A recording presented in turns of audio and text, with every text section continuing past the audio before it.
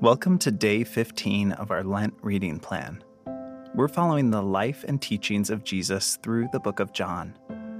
Take the next few moments to listen to scripture read over you and pray or journal through the prompts that follow. Quiet your heart. Invite the Spirit to move in your heart and mind. John 6, 1 through 15. Sometime after this, Jesus crossed to the far shore of the Sea of Galilee, that is, the Sea of Tiberias, and a great crowd of people followed him because they saw the signs he had performed by healing the sick. Then Jesus went up on a mountainside and sat down with his disciples. The Jewish Passover festival was near. When Jesus looked up and saw a great crowd coming toward him, he said to Philip, "Where shall we buy bread for these people to eat?" He asked this only to test him, for he already had in mind what he was going to do. Philip answered him, "It would take more than half a year's wages to buy enough bread for each one to have a bite." Another of his disciples, Andrew, Simon Peter's brother, spoke up. "Here is a boy with 5 small barley loaves and 2 small fish. But how far will they go among so many?" Jesus said, "Have the people sit down." There was plenty of grass in that place, and they sat down. About 5,000 men were there. Jesus then took the loaves, gave thanks, and distributed to those who were seated as much as they wanted. He did the same with the fish. When they had all had enough to eat, he said to his disciples, "Gather the pieces that are left over. Let nothing be wasted." So they gathered them and filled 12 baskets with the pieces of the 5 barley loaves left over by those who had eaten. After the people saw the sign Jesus performed, they began to say, "Surely this is the prophet who is to come into the world."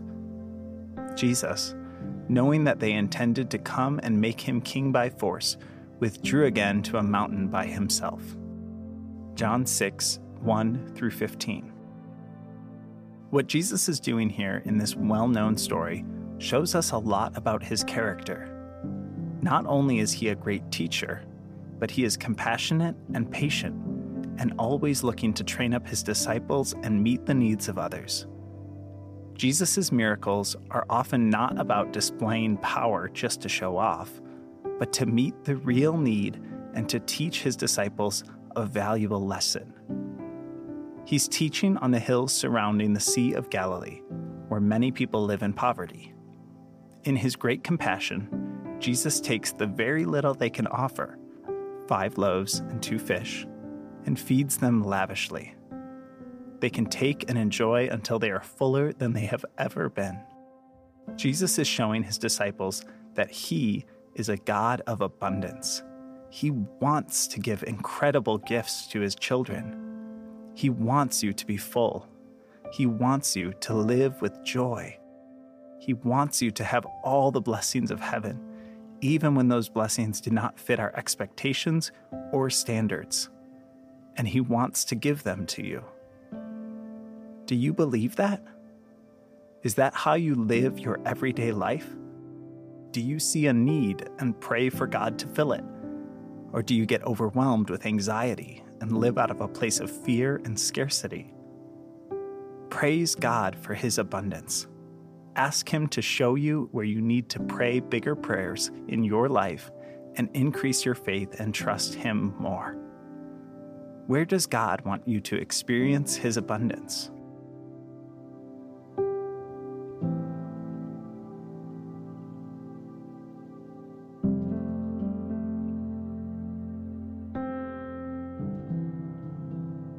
This all happens over the Feast of Passover, where the Jews remember their history way back in Exodus when God spared them during the last of the 10 plagues.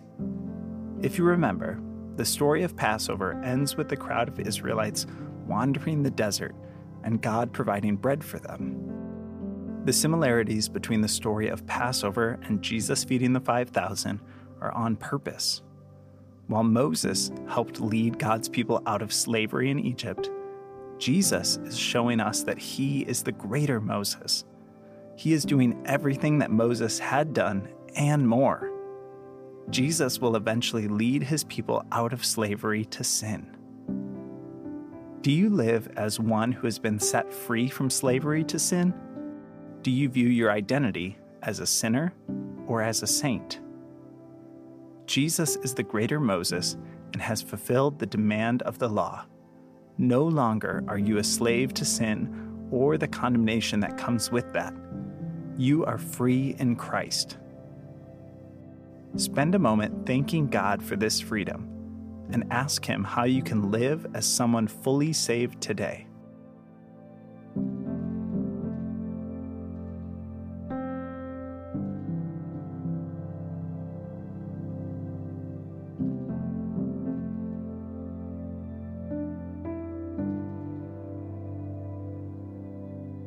Let's close in prayer.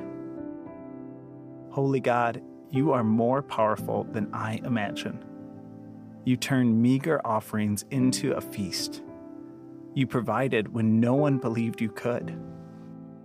Thank you for not tying your provision to our expectation and for being a generous God. I pray that you would open my heart to your abundance.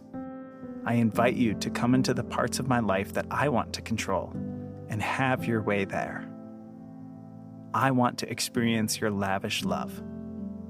Amen.